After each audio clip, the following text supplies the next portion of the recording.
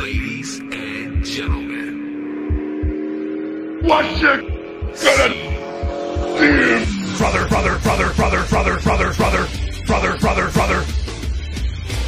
brother,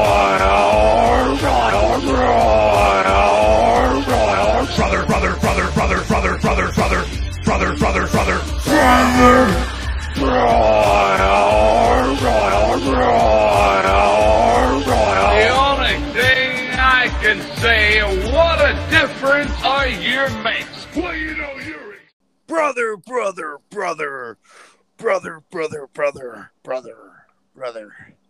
Oh, yeah. Brother. Yeah. Welcome back to another episode of the Brother. Yes, it is. Oh, man. Getting that last one in there. Yeah.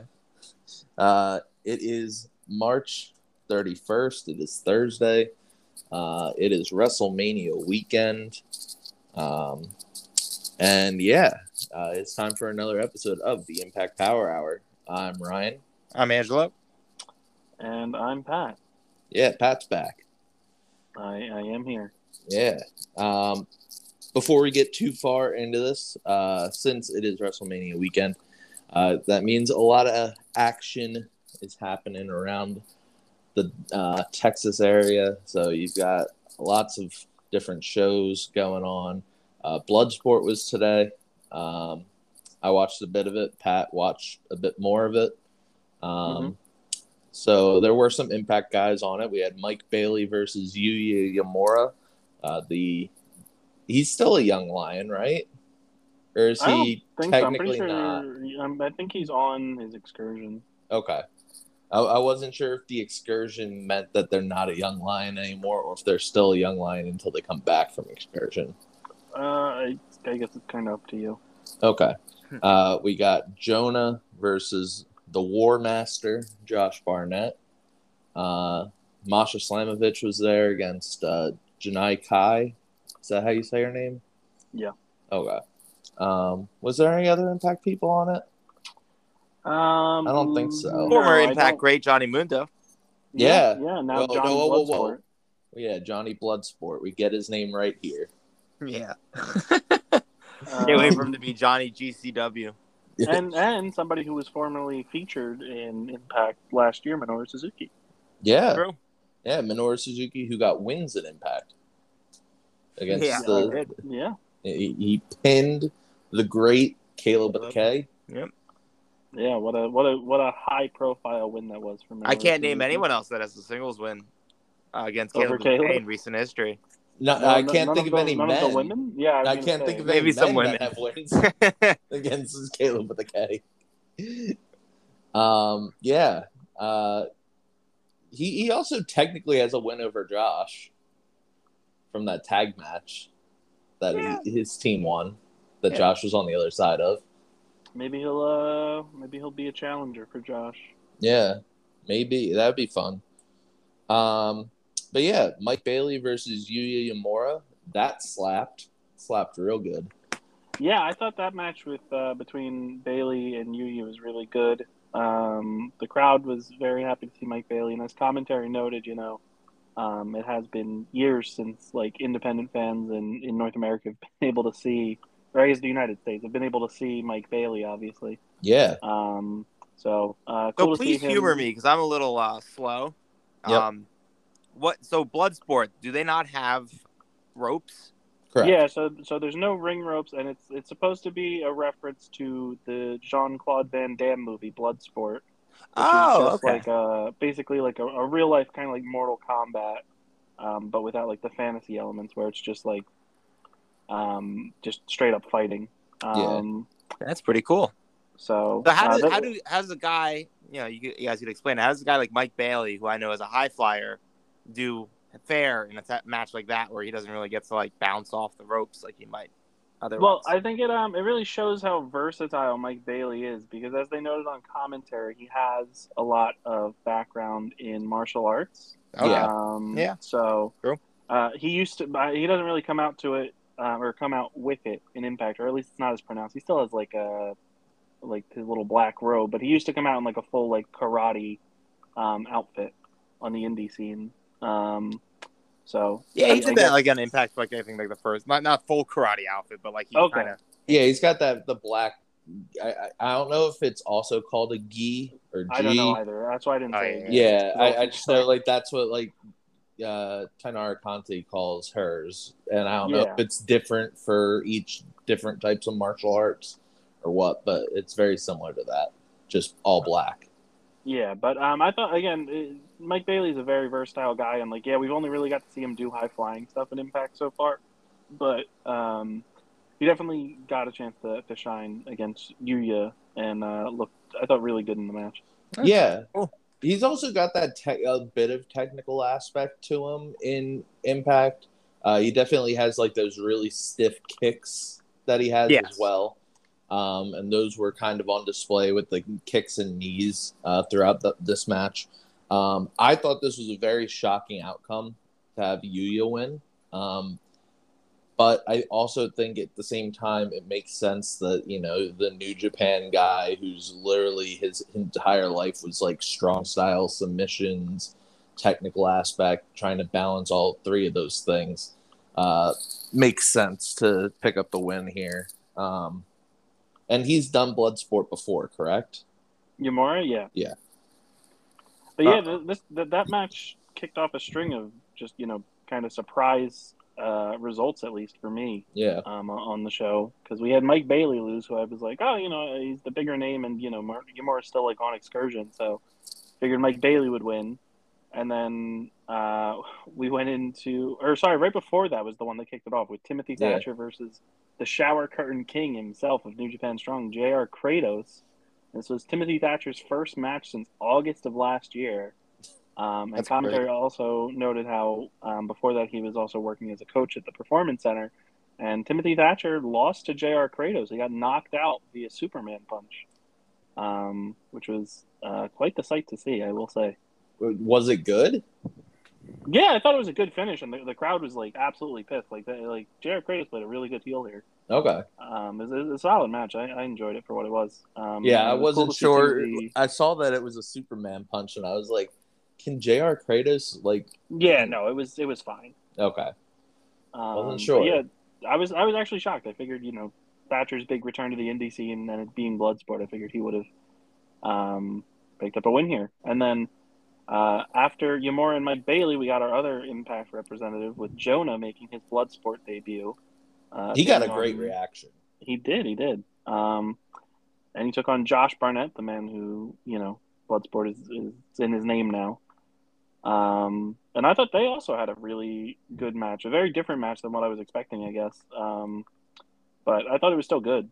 Yeah, I thought that match was going to be much more like physical, just like strong, stiff punches, and like I figured if anybody's match was going to get like tossed out of the ring, I thought that was going to get knocked out of the ring a few times, especially with Barnett like selling like that he was dazed a lot and like standing right on the edge of the ring. I figured Jonah was going to like do some crazy move and knock Barnett like out of the ring to knock him out, but Barnett makes him submit. Yeah. To the what was it, like the one-legged Boston Crab thing that he did? Yeah, I don't remember if there was an actual name for it. Yeah. But that was again really shocking because I'm so used to seeing Jonah as like this unstoppable monster in TNA and Impact. Hey man, his only other loss was him versus or his only loss in Impact so far has been him versus Josh, and Josh submitted him. That's fair. Again, I wasn't watching at that point, so yeah. I mean, I didn't watch that match either, but I know it happened. Oh well, it was hard to kill. Yeah, it was hard to kill. I didn't watch. I didn't watch Hard to Kill. I keep saying I'm going to go back and watch it, and just don't do it. Absolutely unbelievable. Yeah, I know. But yeah, I thought Jonah was a good fit. I'd like to see him do Bloodsport again for what it's worth. Yeah, and I mean, it definitely helped that like the crowd was really into him. Josh Barnett gave him the seal of approval afterwards, letting him hold the ring after the match, which I thought was really, really cool. I do want to say the last match I watched was the penultimate match, which was Moxley versus Biff. Yeah, that crowd loved Biff. I liked Biff in as Oni Lorcan when he was a singles guy, and then he just kind of like was the fall team as him and Danny Burch. They just were kind of there to pick up losses. It felt like, but he's very stiff. He also has I believe, a Pennywise song as his theme. So I like that. And yeah, this was probably the best match of the matches I watched from the show. Yeah, this is also the final match I watched. I saw the end of Suzuki and Dickinson, but I didn't see the actual match itself. So my stream cut out because I brought it back up, and Suzuki made his entrance as Dickinson was coming out. My stream ended. Okay, I was driving after the Suzuki entrance, so okay. But yeah, I thought it was. I figured this was the main event, the Moxley Busick thing. But yeah. Suzuki and Dickinson ended up being it, so I was glad I got to see the Moxley Busick match because I thought this was the strongest match out of the card that I saw. And I also a strong start to the weekend. I thought that this is already match of the weekend for me so far. We still have a lot of wrestling to watch, but this set a really high bar. I thought these two just were absolutely killer together. Yeah, I think that. So I know I sent that video from Cultaholic of their like 10 matches to watch this weekend. And they like listed like the amount of people who like who they think would could have like star making performances this weekend, and they listed Biff as one of them along with Mike Bailey. And I think this starts off strong for Biff to have a very, very, very strong weekend. I mean, as we're saying this, he's getting ready to fight Suzuki. Yeah. At the WrestleCon Memorial Show. So he's got two big matches today. Yeah. And again, I thought Mike Bailey was another one who I thought he looked really good, and it was a standout performance for him. Different than what we're used to seeing from him on Impact. Yeah. And I think Bailey already has kind of been on the pathway to getting that big, like this being his year with like kicking it off with Battle of Los Angeles. And he went to the final for that and then lost to Garcia, correct? You were asking the wrong person. Okay, I think that was it. But yeah, I think Bailey's gonna have a big, massive year and a massive weekend. Same with Biff. Yeah. All right. Yeah. I would like to before we. Like go into Impact. I am curious as to like going back to watch this. I would be interested to see how like Masha Slamovich did here. I haven't seen her do like Bloodsport before, but I feel like with how aggressive we see her on Impact, I feel like she would be a good fit. And I'm interested in if she's still working like shorter matches here, or if she's going like 15 minutes or whatever. I'd assume that this was a longer match, considering this is her second Bloodsport match, I believe. And the first one, I believe she lost. Okay, fair enough. I'm not 100% sure, but she seemed to make it, like, at least on social media, she made it seem like this was, like, a huge win for her. Yeah, and then the other one that I am curious about that none of us got to see, despite, I think, all three of us wanting to see it, is John Hennigan, Johnny Mundo, John Morrison, now Johnny Bloodsport, making his Bloodsport debut against Simon Gotch, Butterscotch Simon Gotch. Yeah. I am curious to see how John Morrison does in the Bloodsport setting. I do want to say before we end this Bloodsport talk. I think spot of the weekend possibly was the Ninja Mac. That was crazy. That was insane. And like I saw people that were ripping on it, and they were like, "Oh, he's already falling." And it's like, yeah, he was falling because he wanted to protect himself and not die. It was a fantastic spot. I'm excited for Ninja Mac at the ROH show. The only time I've seen Ninja Mac was he on the GCW show? I think he was in the Rumble, wasn't it? Or I don't remember if he was at the GCW show. I think he probably was, but I don't know. Okay. He wasn't in like a high profile match. I just remember you mentioning him during that show about how he signed with Noah. Noah, yeah. Well, then, before we get into Impact, just since we brought up ROH, so I think me and Ryan, or I don't know what the plan is for tomorrow, but we're going to be watching Supercard of Honor. Yeah. So maybe we'll do like a joint review podcast late at night for multiverse matches and Supercard. That makes sense to me. But a few more matches have been added, so real quick before we jump into Impact, we have Rhett Titus defending the ROH World Television Championship against Minoru Suzuki. Ninja Mac will be facing off against a mystery opponent who is the new client of Tully Blanchard. Mercedes Martinez, formerly in Impact, will be taking on Willow Nightingale for the interim ROH Women's World Championship because Deonna Purrazzo will not be defending it on this show because she's going to be doing the Champ Challenge at Multiverse of Matches. Josh Woods will defend the ROH Pure Championship against Wheeler Yuta. Jay Lethal will take on Lee Moriarty with Matt Sydal in his corner. Swerve Strickland will be fighting Alex Zane. The Briscoe brothers take on FTR for the ROH World Tag Team Championship. And in the main event, Jonathan Gresham takes on Bandito with the newly announced Chavo Guerrero in his corner in a winner-takes-all match to determine the undisputed ROH World Champion. So with the announcement of Chavo coming in with Bandito, I feel like Bandito has a very good shot at winning. Yeah, I would assume that if he doesn't, there's at least going to be some type of angle that goes down in the main event because it feels very odd to put Chavo with Bandito if they don't plan on doing something. Yeah. So we'll see. I'm familiar with just Rhett Titus because he was in this documentary, Card Subject to Change, I watched in 2010.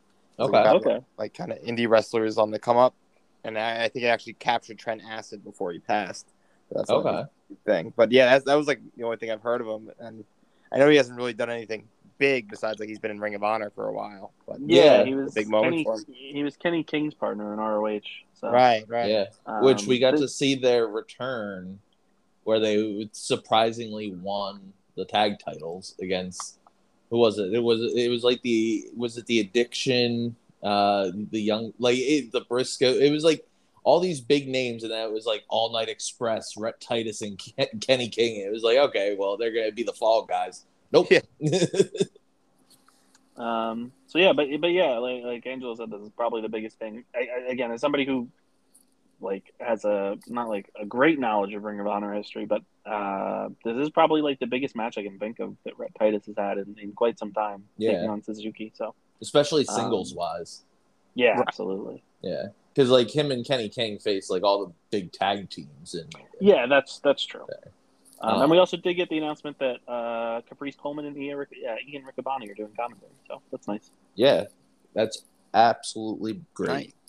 Nice. Ian is fantastic. So, yeah. So let's transition this right into our big old review for Impact here. Starting off with BTI, we had Iceman Intel, and the Iceman Intel was that Anthem had a big meeting about Moose's actions with him spearing Josh Alexander's wife at the Destiny Pro Wrestling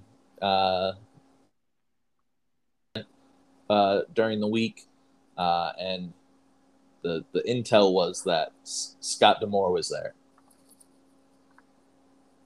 Yeah, brilliant stuff from George Iceman. Thank you. As always. BTI match was Black Taurus versus Diener. I just want to say this. I did not think this match went as long as it did when me and Angela saw this match. They could have edited it. This is really this was much longer than I remember it. So you're saying it's longer? Yeah. Like I thought the match match flew by for when we watched it.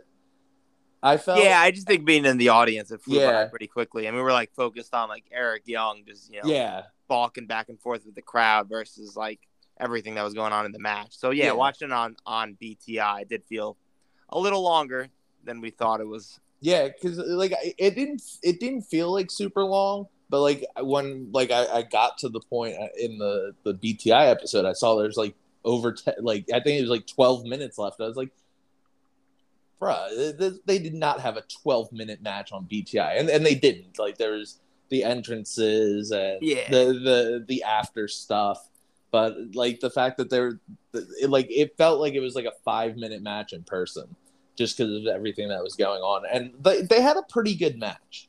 This is probably one of the better Diener singles matches. He held his own with Black Taurus, which I was kind of shocked at, but at the same time, you've got to make those champs look somewhat strong if they're going to have one of their guys lose. Taurus looked fantastic as always. Yeah. Anything else you guys want to add? No, I like seeing Diener, and obviously he's busy in the tag team, and he's like the VBD's fall guy. But I always enjoy his in-ring work when he's on. Yeah. Yeah, I didn't watch BTI once again, so Fake fan. Yeah, for real. The main show starts off with the video package of Moose going into the Destiny Pro Wrestling event and spearing Josh Alexander's wife in front of Josh and his kids. That's not nice. Do have to say that this angle is getting mixed reviews on Twitter, at least, with a lot of people detracting from it, saying that Moose shouldn't be in a storyline where he's attacking people's wives after he attacked his own wife, which I get, but like, it's wrestling. Like, she is a former wrestler, and it was in a wrestling ring. I don't see this angle like other people are trying to make it out to be. Yeah, I think they're pulling for straws there. Yeah. Yeah, I also don't. My issue with the angle is I just don't necessarily think it's clicking as much as I think they might think it is. I don't know. I don't think they needed to go all in with Moose, like trying to play. Yeah, that not even I like the agree with. mind games, but like just like going so hard for like the whole family angle. There was like, already that made me invested into this. So like, yeah, they probably didn't need to go down this route of like him even more attacking the family. Like, Moose already did enough to make your blood boil and want you to see, Josh Alexander beat him for the title. So exactly, to come back to, Impact, we're going to talk about it a little later. Like, they're already like, he's not here tonight. We're thinking of stripping the title from him. Like, it just feels like too much. Yeah.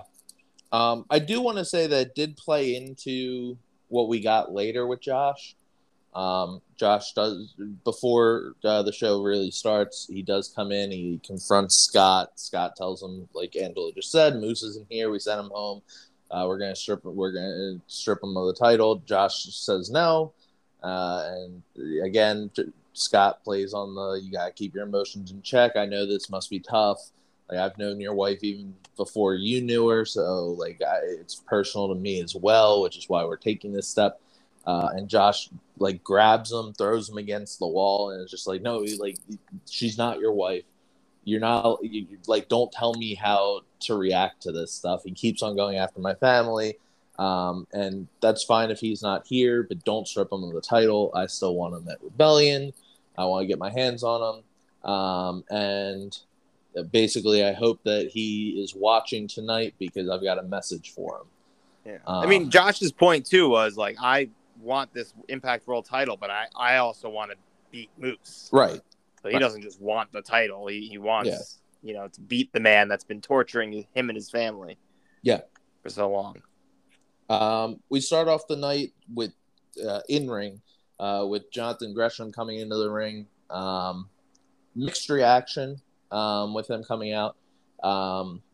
Especially when we were there. There was, at least originally, before this match happened, the crowd was very mixed. There were chants of boring just for him coming out. And as you heard, when Kenny King comes out to interrupt his promo, the crowd was behind Kenny King a lot. Philly's always a weird crowd. Yeah.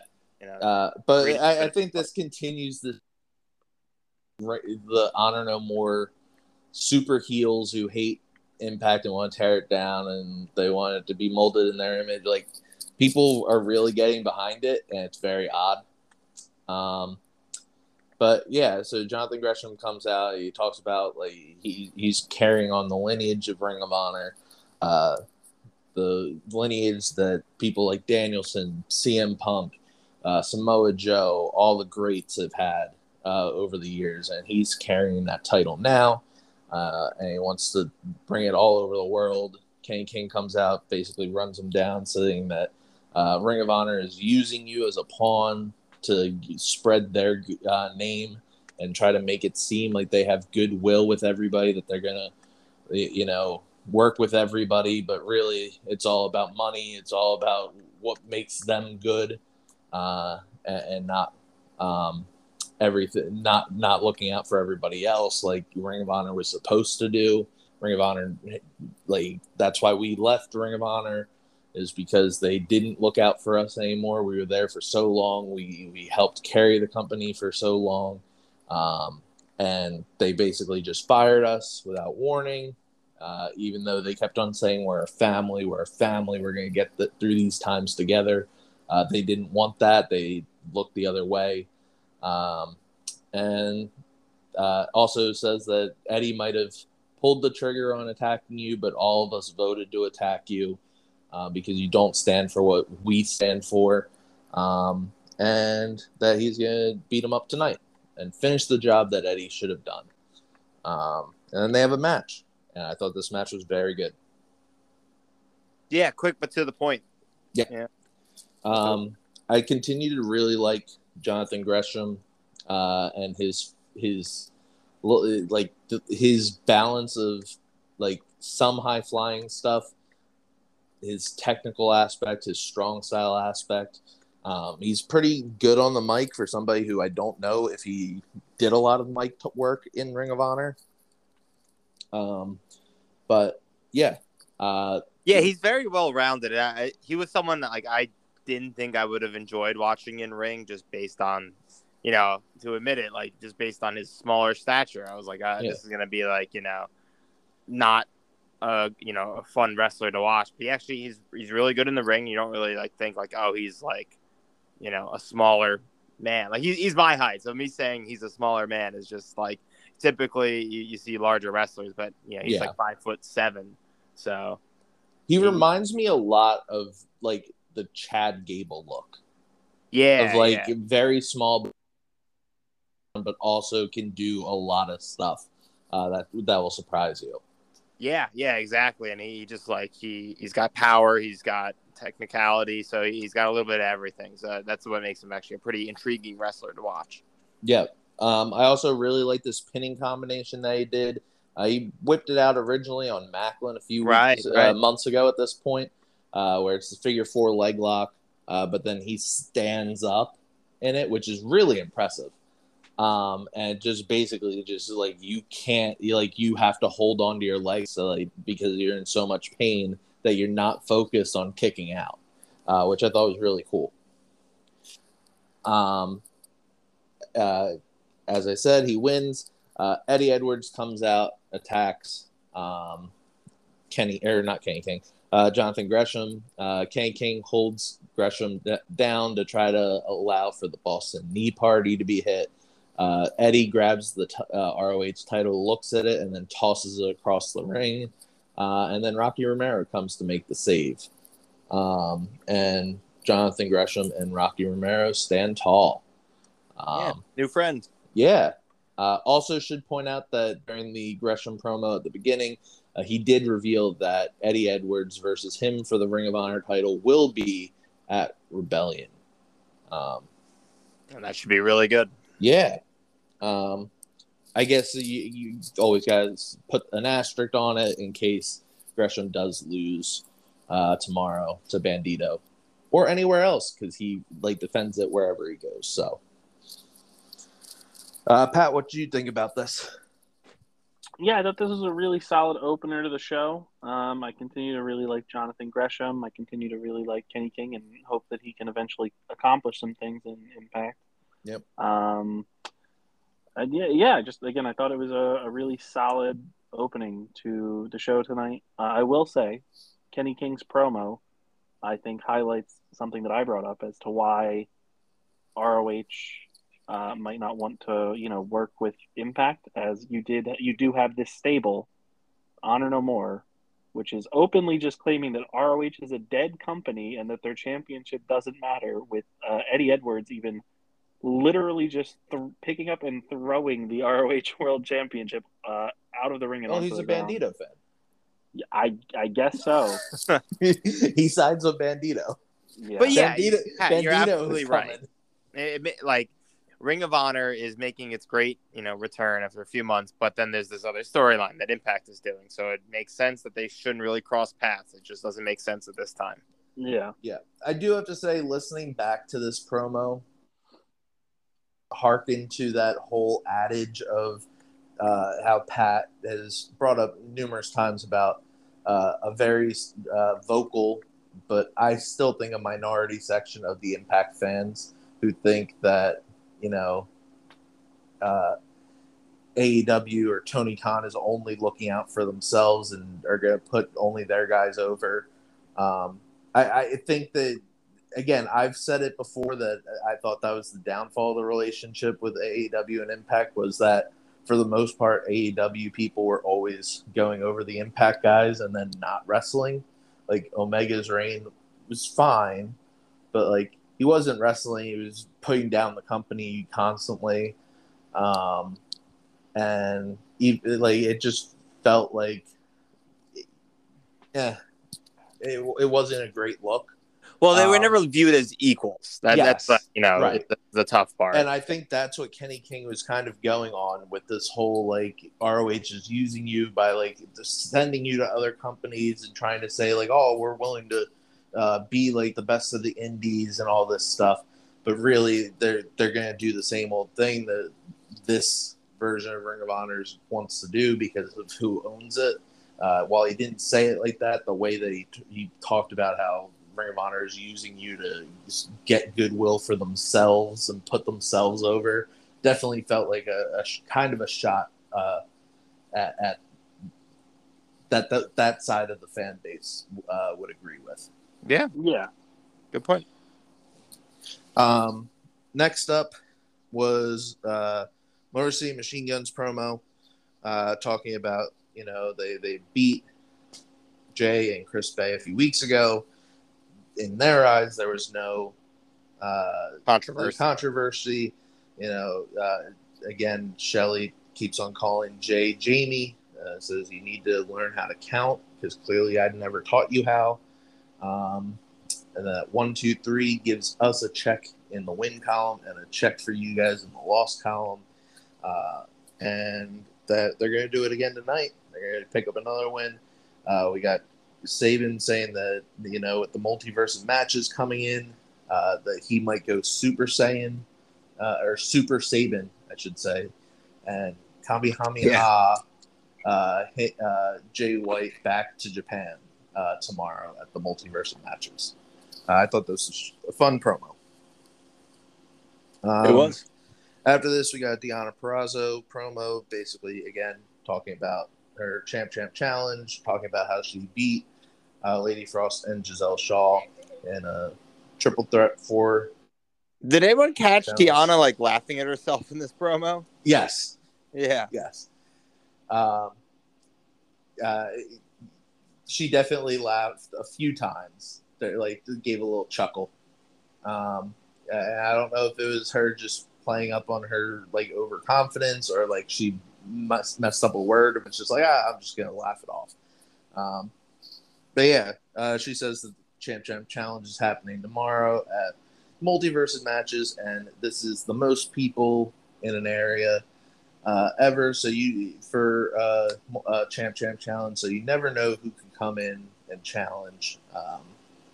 So yeah, they kept on playing. Basically, anybody who was doing promos throughout the night kept on referring to, the endless possibilities of things that could happen tomorrow. Trying to make it that must watch. Yeah, so with that all, which is what was really interesting is, so we saw these tapings, and we're not spoiling anything here, but this was for 4 weeks of Impact episodes. So in the middle, they have two of the shows that they put on TV. There's still 2 more to go, but there's this multiverse of matches happening, and then there's 2 taped shows that happened before that are still yet to be aired. Yeah.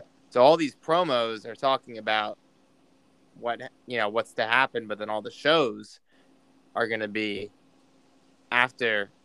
No, it's supposed to be after Multiverse, but really it was before Multiverse. So it's going to be interesting in that sense. I didn't even put 2 and 2 together because there's a match that I know that obviously happened at the tapings that you guys went to. That now that I'm thinking about it, like it spoils one of the matches for tomorrow. Yeah, yeah, it's interesting. I mean, granted, not everyone's looking at spoilers, and there was probably 1,000 people in the arena. Can I ask what match you refer to, Pat? No, or would it spoil it? No, the Diana. Oh, well, it's not her. It's just that she has a champ challenge. Yeah, well, now that it's the fact that that answers everything. Yeah, but we now know that the spoiler is that she's going to retain. Hey, man, maybe she picked up another title. You don't know that. Maybe. I don't know. It's just weird. Like, I would have assumed that they would have, because again, like with this being a tape show, you don't have to air it in order. They could have just edited in like the Diana match. I mean, me and Angela have talked about it that they did not air these in order. These matches are all over the place. Yeah, what days they were taped. So I don't know. It just that is like a weird thing. Like, why wouldn't you do like the Diana Champ challenge now? Like, because again, I just like tomorrow. This promo set it up like it's going to be a big deal of whoever takes this challenge. Yeah, like it could have been someone that might win one of the belts or something. Yeah, but now that it's Chelsea Green again, guys. I'm sorry. Oh, Jesus Christ! But it's heel Chelsea. It's heel Chelsea. Again, like we're not spoiling who's in the champ challenge. But the fact that there's a champ challenge. Yeah, then I don't know. It's just kind of weird. Yeah. After this, we get the inaugural Chump Challenge. Which, is better than the Champ Challenge.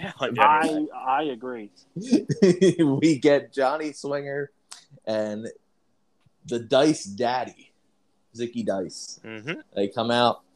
We've got Johnny Swinger getting a live mic. I don't know how great of an idea that was. Excellent idea. They let him do it once every 2 months. And it's always a splendid time. I do want to say that, I don't think everybody was very happy about this segment as it happened. It was very loud in the building when he was cutting this promo. I didn't realize that until tonight, where he points out, he says that you guys have to respect me. Do you know how much money I made companies in this building? That was great. So he does acknowledge that he is an ECW original, even though he's trapped in the 80s. He doesn't have total amnesia. Yeah. That's good.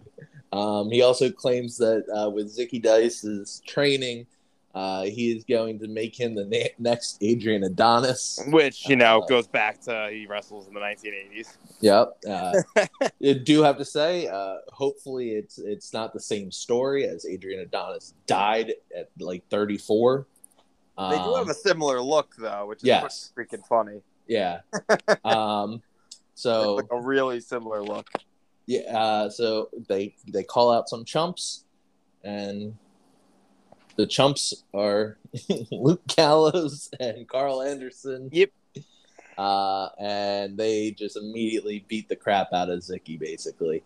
Yeah, Johnny Swinger didn't even involve himself. Match. Now, remember, he did say that he needed to see what Zicky could do before he would agree to continue to train him. Yeah, so he had to let him out there. Yeah, so he was there to watch him, see what he needs to improve on, and I think that's everything. But I think the camera crew didn't do justice to what we were able to witness the audience. Johnny Swinger on the rope was excellent, and it was only on the corner. Especially when Zicky's getting pinned, Swinger's got his hand out, I've been waiting to get tagged. Clearly you weren't, buddy. And then as soon as they showed it a little bit, it was in the corner. And as soon as Luke Gallows turns around, Swinger jumps off the ropes and runs away. He's shaking in his boots. Yeah, exactly. He has no interest. Yeah, getting in a fight. Yeah, this is great. Good Brothers go back, and they basically run down the Briscoes for a bit, and then run down Violent by Design and Honor No More, and say that they're going to come for the titles, and they hope that at Rebellion, Violent by Design are the last with them in the ring, so that they can get their revenge and win their titles back. I thought this was a good promo. Again, the Good Brothers, when they actually care, they're really good. I they're feel like really they've good this turned. role. I feel like they've turned a corner recently. It feels like they're pretty much always caring now. Yeah, I think that's the solution. Just don't give them the belts. Make them chase. No, they just wanted to go back apparently. to Bullet Club. That's all they wanted to do. Once they I got mean, to Bullet Club, they're just honestly, like, maybe now they know that there's like a bigger spotlight on them because they're back in Bullet Club and they're associated with Jay. yeah, Give them a spark. But like New Japan fans, like they're not shy about voicing their opinion. So if you're just gonna be putting in shit work, yeah. you're gonna have fans hating on you like they do with House of Torture. Hey, man. Yeah, fair. At least show is still good. Sure. And huge. No, not huge.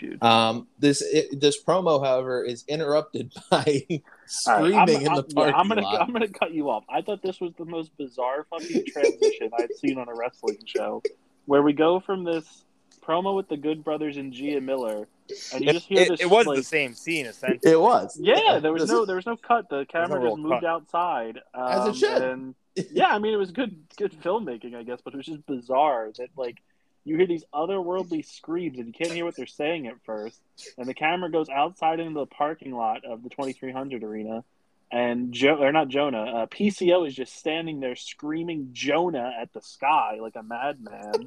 This was brilliant. Yeah. So I knew that we were getting like a Jonah PCO match from the taping, but I didn't know we were going to get that. Obviously, you guys didn't know about this either. No, we didn't. None of this backstage stuff. All this backstage stuff is totally new to us, so we didn't see that being in the audience. Yeah. We do get so then after that it goes to like what would be a commercial. And it comes back and he's still screaming for Jonah. We've got the eerie mute backlot brawl music that they always play whenever there's a backlot brawl. And Jonah comes over with one of those like the moving moving push carts, just throws it at the back of PCO. And he just starts dominating PCO. PCO is making. He throws him into some traffic cones and safety barrels and things like that. He throws him into a car, like a truck door. And then he grabs this big slab of concrete, puts it over top of PCO, grabs the sledgehammer, and smashes it on PCO, who then just immediately sits up and takes control. Gotta love when no mid-carders no-sell moves. Dude, PCO's fantastic at this role. PCO throws Jonah into the car. He opens the door. He looks at the camera directly and starts like making these weird gasping sounds, or it was just like his eyes were rolling back. It was very bizarre. He bashes Jonah's head in. Yeah, over and over again. And then Jonah lays down on the ground, and there's just a pile of black dirt. Yeah, where the fuck did this come from? Got no idea, but PCO just starts shoveling the dirt over top of Jonah, but keeps sliding down off of him, and it doesn't cover him. And then he goes, yeah, and rolls his eyes back again, and like makes a weird groaning, moaning sound. I thought this was absolutely fantastic. This is what I need PCO to always be. Well, you're probably gonna get a lot of that. Yeah, good. I'm just saying, just about 3 years worth of it. Good. PCO at this role better than Sting. No. Better than Taker. Better selling than Taker. Yes. Or Bray Wyatt. Yeah. Or Kane. Yeah. After this, we get Madman Fulton versus Josh Alexander. And this is the definition of a squash match. Yeah. Madman Fulton gets like one piece of offense in, and then Josh Alexander just takes control, beats him up a lot, very physical, very violent. Grabs his ankle, puts him in the ankle lock, makes him tap, holds on after the tap. Ace tries to get in to break it off, and Josh stares Ace back out of the ring. Ace basically walks up the ramp and leaves, and like occasionally looks back at Fulton. Fulton attacks Josh from behind. Josh counters this into the ankle lock again, and as he's tapping again, Josh just snaps the ankle, basically, twists it. His boot flies off in midair, which sent it into the crowd, right in front of me and Angelo, actually. To which one of the security guards came to the guy immediately. Yeah, the fan was not able to keep the boot. Yeah. Sad to inform. Yeah, sad to inform indeed. But yeah, that was like literally right in front of me and Angelo. So good stuff. But yeah, Josh is broken Madman Fulton. Ace is not there to protect him or save him.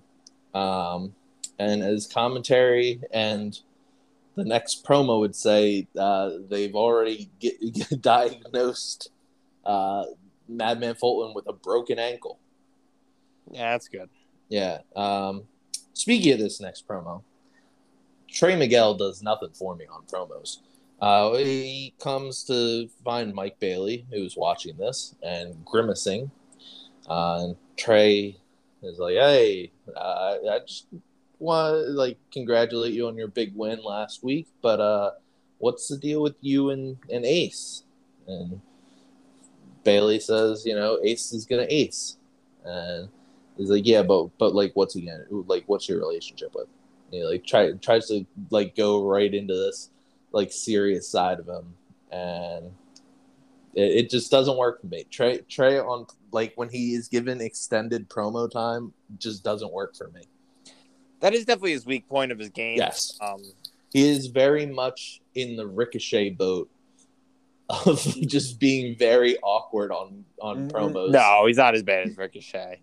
I was gonna say a similar thing in that while I don't think he's as bad as Ricochet, I do think he comes off very awkwardly on the mic most times. But no, I agree. It's not. No, I will agree that it's not as bad as Ricochet. But it's very similar. Yeah, if the delivery is very similar, and the fact that I feel like there's a lot of people who do compare the two as like Trey is like Ricochet light, kind of. Yeah, that's fair. It is very interesting. If Impact ever gets like an overwhelmingly Irish wrestler, and Trey Miguel comes out and starts doing fake Irish accents, and calling himself Rick O'Shea, or Trey O'Shea, then we can talk. Yeah. He starts stealing clothes. Does he start stealing clothes too? I forgot about that. I think the more important thing to focus on is, between this promo and the match before is, I guess they're writing off Madman Fulton here. Yeah. Yeah, that's what it seemed like. I wonder if he's going to be done with the company or if he's just taking time off. Yeah, right. It could be either he's just taking a little time off, so like this triple threat coming up is, have no interference from Madman Fulton, for the X Division title, or maybe he's just, done his time with Impact. Yeah, because again, we've seen a lot of talents like just leaving or having their time end in Impact with their contracts up or whatever. So I guess we'll see. Yeah. I mean, he definitely can do something elsewhere where he's not just like the sidekick. Like we were hoping Impact would have given him that opportunity to kind of have a moment for himself, but he was just not. He was packaged with Ace Austin, who's obviously an ascending star, but he was never really able to do anything besides be the bodyguard. Yeah. After this, we get Pat and Angelo and myself's greatest promo is Mickie James. Oh, Jesus fucking Christ. Me and Angelo have been very adamant that Mickie James' puns and like trying to just be like super babyface, it just doesn't work. In 2022, is it? Yeah, it's the way that and this was more of this, talking about how her and Nick Aldis are going to give Matt Cardona more of an ass whipping because he clearly doesn't get enough of them at home. And then also that at at multiverse matches, it's going to be the Mid Cardonas versus Pat. You want to say it? Yeah, it's all these nuts. yeah. This was Mickey James needs to have her mic privileges taken away for a bit. She can come out and just sit silently in the ring while Chelsea Green like super kicks her in the face. Yeah, she also claimed during this promo that the reason that she was so protective of Chelsea was because she thought that Chelsea needed a mentor and that she needed to learn the ropes and like how to navigate all this. Like it makes doesn't sound zero like sense. Like she can be her mentor, but like she was literally saying like, "Oh, Chelsea, don't come to the ring with me. Don't help me." That's not really you protecting her. That's just you being like, "Hey, I don't actually want your help, but we can be friends." Also, Chelsea's been an established wrestler for like a while. She's a former Knockouts champion. Right. Like obviously not under the same name, but it's still established that it's the same person. Yeah, it makes no sense. This was silly. It's not like this is like a new upcoming wrestler. Chelsea has had numerous title opportunities. She's won the title, as you pointed out. She's been all over, basically. Weird thing. And then we transition right from this into Gia going to the private locker room of Chelsea and Matt. Matt, Gia is knocking on their door and doesn't want to talk to him. So he says he's going to get Chelsea. Chelsea comes out and says, I wasn't there to be Mickey's little sister. I didn't need a mentor. I know how to wrestle. I know how to get these opportunities. But Mickey just kept on telling me she didn't want me here and didn't want me there. So you know what? I came out for that match and did what she told me to. She told me not to help her, and I didn't help her. And for some reason, she didn't like that. Which also stupid because she faked a broken wrist. So that's why Mickey didn't want her out there. Yeah. But not only did she, again, as we pointed out last week, not only did she fake a broken wrist, but Impact Wrestling tweeted out and put on Instagram that Chelsea Green had a broken wrist. Hey, I mean, Impact knows where their priorities are. Mickey James works for NWA. She's not paid by Impact. It's true. She ain't getting jack squat. Yeah. But yeah, they say that the Cardonas are going to prove to everybody at multiverse matches that they are the true power couple of wrestling. Cool. Knockouts Battle Royal for the number one contendership for Tasha Steele's Knockouts title at Rebellion. We had in this match Rosemary and Havoc, Savannah Evans, Giselle Shaw, and Angelo's favorite wrestler, Lady Frost. Alicia Edwards, who is everybody's favorite wrestler. Jordan Grace, and Madison Rain, Tennille Dashwood, and Jessica McKay with Cassie Lee at ringside. I don't know why Cassie Lee was not in this match. I'm assuming she's injured, and that's probably why they're not in the Fatal 4-Way at the multiverse matches. Yeah, that's the only thing that I could think of. Yeah, it must be. Yeah. Because, all the other tag teams were in this, so... Yeah. Who knows? But yes, I mean, the point, this match, Savannah Evans gets her own entrance. Yep.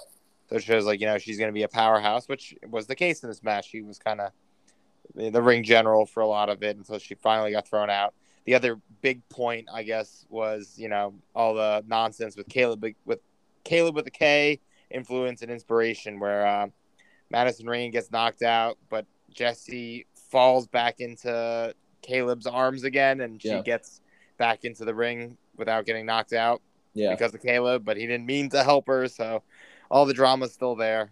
Yeah. Just want to let everybody be known that based off of how these things aired, this is the first time in Impact that we've a technically singles match. As Cassie has gotten 2 or 3. That's true. So, this is your first time to get singles action from her. That writer on Cage Match has got to be excited. Yeah. Plug it on the things match.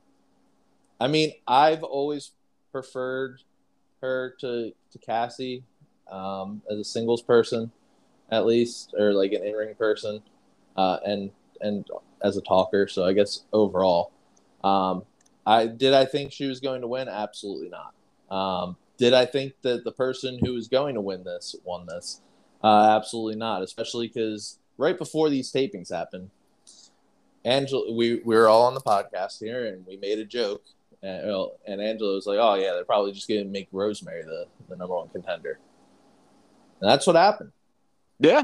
I thought it was a very unique ending with all three of the final people all going up again, going into the ropes. But Rosemary, because she's so practical and she always like plays in the ropes, she wraps her legs around and holds on. Yeah. Yeah, it makes a lot of sense in that sense. But it was an interesting final three, being it was two of the newer ones, Lady Frost and Giselle Shaw, and then the veteran Rosemary. Yeah. Rounding out your final three. Yeah. I am sure that Rosemary and Tasha should be a good match. Yeah. You've got the outside covered because you'll have Savannah in Tasha's corner and most likely Havoc in Rosemary's corner. So should have those equaled out. So it'll be interesting to see if Tasha can retain. Do we think Tasha retains at Rebellion against Rosemary? Yeah. No, I think this is just a good first person for her to defend against. It's not Mickie James. Yeah. That's why I said the other week, I was like, yeah, Rosemary could be the first number one contender because it's like she's in that veteran presence. We forget that she's been there for a while. She's held the belt before. She's kind of done it all in the knockouts division. So yeah, just throw her in again, and it'll work. Yeah. I mean, we again start card subject to change because I don't know if it's tomorrow or Saturday, but Tasha does have a title defense at GCW for the Culture against Big Swole. Big Swole, wow. Yeah, so who knows? Big Swole could win. We could get Big Swole versus Tasha versus Rosemary. That'd be something. I guess you could. I'm gonna go out on a limb and say I don't see that happening. I agree, but you've got to play anything's possible. Change exactly. After this, we get Violent by Design promo, and we're back to the Violent by Design we know and love. Yes, sir. Them being in a dark corridor, getting lots of zoom-ins, some soft country music playing in the background. Yeah, and Eric Young saying a lot of things. Them repeating the things. Violence. Yeah. Control. Infection. Yeah. It reminds me of old school Bray Wyatt cult leader promos where he just said a lot of stuff that I didn't really understand. But it sounded nice to listen to. Yeah. He gets his catchphrase in of, this world doesn't belong to you. It belongs to us. Gets his screaming at the end. Violent by Design. But yeah, I mean the promo too is based on the infection's still out there because Diener lost. Yeah, we're gonna fix that. Yeah.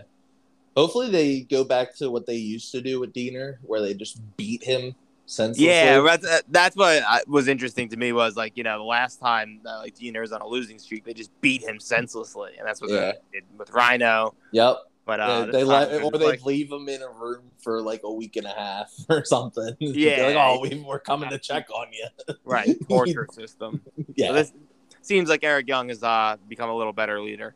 Yeah, he realized that torture isn't acceptable against civilians in 2022. Yeah, right in the 48 states. Yeah.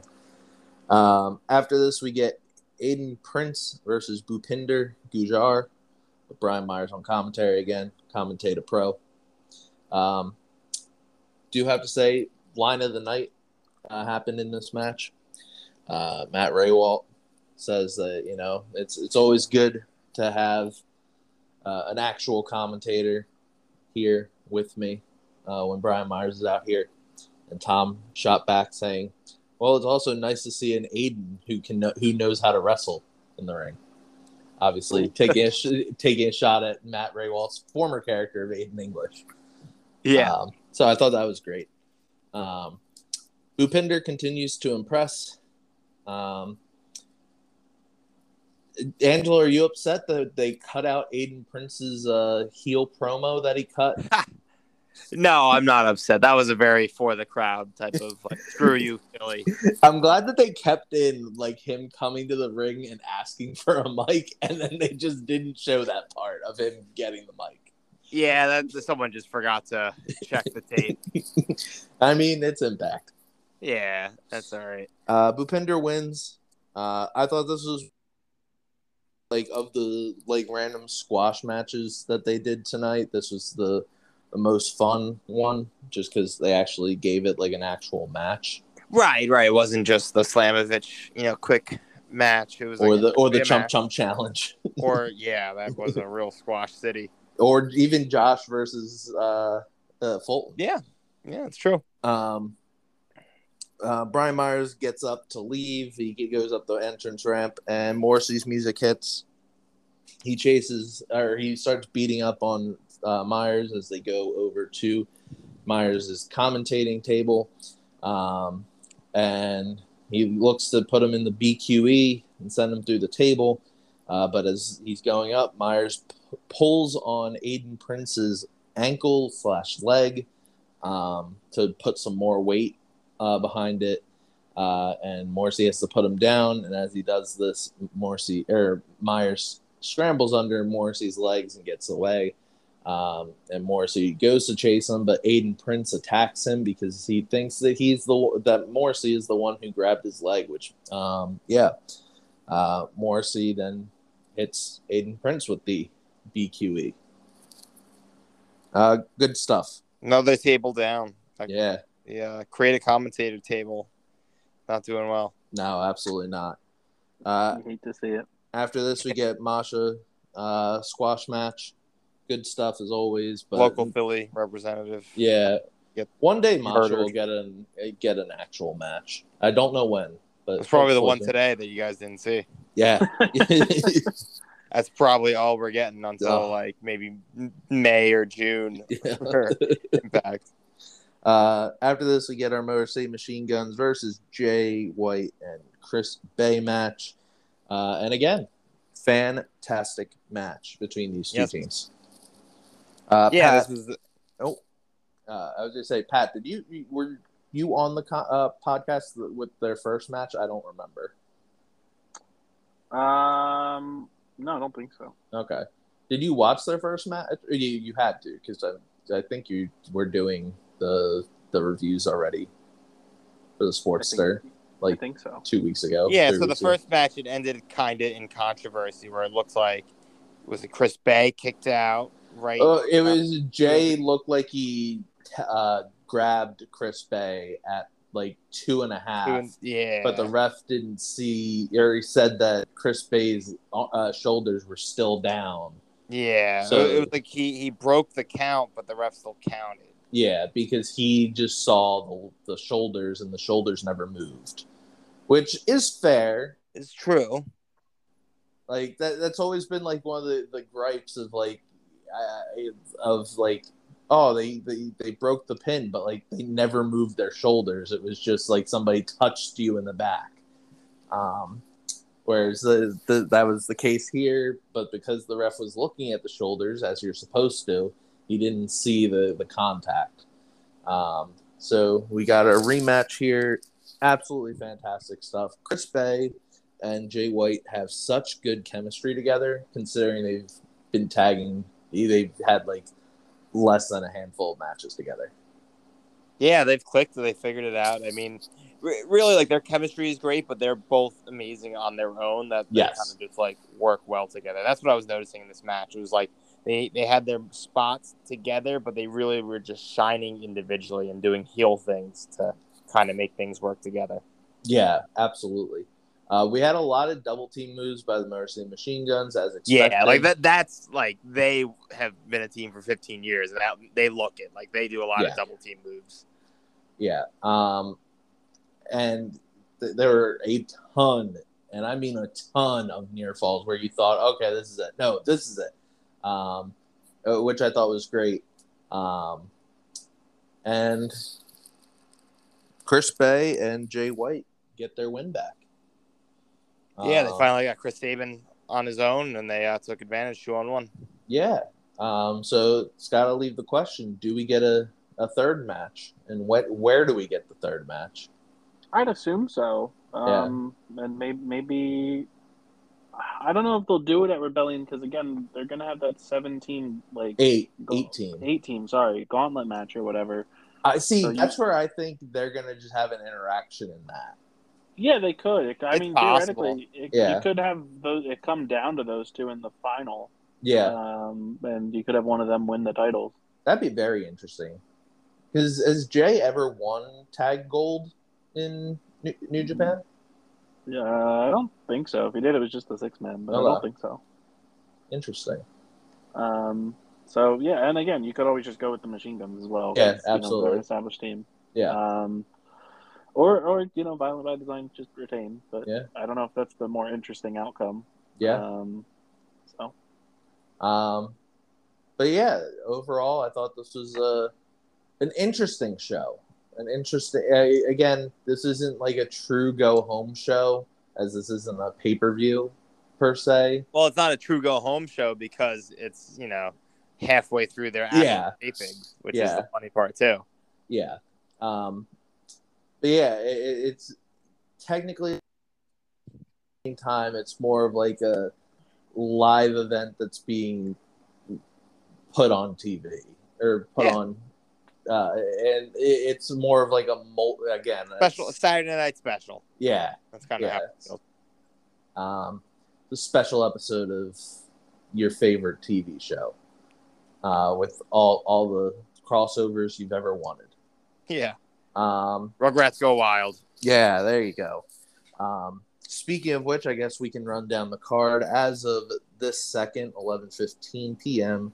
on Thursday, we have Eastern Chris Sabin versus Jay White. The Good Brothers versus the Briscoes. Impact X Division title Ultimate X match between Trey Miguel versus Vincent versus Rich Swann versus Jordan Grace versus Chris Bay versus, originally it was Willie Mack, but who'd they pull Willie Mack for? Didn't you say Blake Christian? Blake Christian. Yeah. Blake Christian. Okay. Eddie Edwards versus Tomohiro Ishii. Deonna Purrazzo's Champ Challenge. Josh Alexander and Jonah versus Moose and PCO. Chelsea Green and Matt Cardona versus Mickey James and Nick Aldis. Alex Shelley versus Mike Bailey. And the Knockouts Tag Team Titles Fatal 4-Way match between The Influence, Giselle Shaw and Lady Frost, Decay, and Tasha Steelz and Savannah Evans. I think there's a few matches that could be show stealers on here. Chris Sabin versus Jay White as one of them, and the other one being Shelley versus Mike Bailey. Is this Jay White's only match of the weekend? No, it's not even his only match of the day. He is facing Mike Bailey earlier that day. That's crazy. Yeah. So and then he's obviously a busy beaver. Yeah, Saturday he obviously has to show up at WrestleMania to face Seth Rollins. Speaking of who could face Seth Rollins, Seth Rollins is doing an absolute great troll job of just posting a bunch of random gifs of wrestlers. Apparently Marco Stunt is... Yeah, Marco Stunt is the latest one. If Vince knows that Marco Stunt is available, he might have a new child. He might have a new child? He might have like the Hornswoggle angle? Oh, yeah, I guess so. He might have a new illegitimate child. His name is Marco Stunt. I don't think from watching that Seth Rollins and Vince McMahon interaction that Vince has the energy for something like that anymore. Right, yeah, he's giving the company over to Marco Stunt. Well, here's the deed. Marco Stunt. You own WWE headquarters. That'd be epic. Yeah, that's why he fired Shane McMahon. And this is going to lead to next year's Mania, where it's Austin Theory versus Marco Stunt for control of WWE. That'd be Yeah, that'd you be thought something. Roman versus Rock was headlining Hollywood. Nope, it's Marco Stunt versus Austin Theory. Oh, baby. Yeah. So why I had so many extra brothers? Because Hulk Hogan was really on my mind today. As everyone knows, we do the the predictions challenge for major pay-per-views for multitude of companies. So one of them being WrestleMania this weekend. Pat decided to add the question of will Hulk Hogan be at WrestleMania? So I was doing my very intense research of looking through Hulk Hogan's socials, and I said no. Because Hulk Hogan tonight was supposed to appear, seems like, based on his 3-minute rant at a gym, appear at Hogan's Beach when his son is DJing, and apparently Ric Flair is sending 12 beautiful ladies there, and he's going to face them. So I don't know. That's very strange. I love it. But it seems like he's busy this weekend. Yeah. So, you know two nights he can bop in. Right. Yeah. You never know. He could still travel there. But I was, based on that, I'm like, okay, he seems like he's in Florida, not Texas. Yeah. But you know who is in Texas? Who's in Texas? Angela's other favorite Hogan. Brooke is at WrestleCon. I saw WrestleCon tweet about that. So she's facing Cody. Yes. No, she's facing Seth. Yeah, right. She's facing Seth. Yeah, they're pulling Seth from the match. No, and then Cody's going to interrupt the match, and he's going to make out with Brooke, and they're going to solve racism together. And then Bully Ray's going to come out and say, "I screwed you." Yes. Yeah, it's going to be leading to a Bully Ray and Seth Rollins versus Cody and not Brandy Rhodes, but Brooke Hogan Rhodes. Yeah, love angle. That's because again, Cody's going to solve racism once again. Good. He'll have a big platform to do that. And then he's going to retire Hulk because Hulk's coming back into the ring one more time to face Cody. I actually think Hulk was going to retire him. Oh what was it, Mr. America? Is going to come out and beat the American Nightmare? Mr. America versus the American Nightmare. I need it. Book it. Book that. In front of the Japanese Hulkamaniacs. All right, we've gone off the rails here. What do you give this episode, Ryan? I give it a thumbs in the middle, pointing. Okay. A lot of squash matches. There was a lot of squash matches, but I enjoyed myself. I'll give it a thumbs up. That's fair. Yeah, I'd give it a thumbs up. I thought this was better than last week's episode. Fair. So yeah, we will be back. Me and Pat will be back tomorrow night / tomorrow or Saturday morning. Well, no, we'll probably be back tomorrow afternoon because we have to record the WrestleMania. Oh yes, the predictions. Yes. And then Saturday we'll have our review for Supercard of Honor and Multiverse of Matches. Yep. And then WrestleMania Night 1 and WrestleMania Night 2 this weekend as well. So lots of wrestling, lots of podcasts. Yeah. So stay tuned to the podcast feed and also our YouTube channel. I've started uploading stuff back to our YouTube channel. Nice. Love that. And hopefully I can retain my championship. If you've been listening to this podcast for long enough, you know that WWE has a vendetta against me. They have a conspiracy to screw me whenever I am champion or whenever I actually predict shows for them. So hopefully the conspiracy ends at Mania. New Japan has ended their conspiracy against me. Do you have Hulk Hogan showing up? Absolutely not. Absolutely not. So that could screw me. They could just bring in a blimp of Hulk Hogan, and he flies down from the heavens, and he's playing the brother song, and he just comes in, brother. Yeah, and he tells Austin that Austin doesn't get a match. It's actually Hogan versus KO. Oh God. Oh no. That'll be the screw job. That'll be the screw job this year. So yeah, thank you guys for listening. As always, I hate you for who sent this god awful monstrosity in the group chat. No, Joey. sending the Big Mac special sauce sundae. That better not be a real thing. That looks disgusting. Well, Sure it is. Yeah. So thank you guys for listening. Enjoy your WrestleMania weekend. Watch as much wrestling as you can. And tune in to the next few days of Deep Six wrestling content. Anybody else want to say their goodbyes? Well, thanks for listening. Yeah, thanks for listening, and we'll be putting stuff out all weekend long, so stay tuned.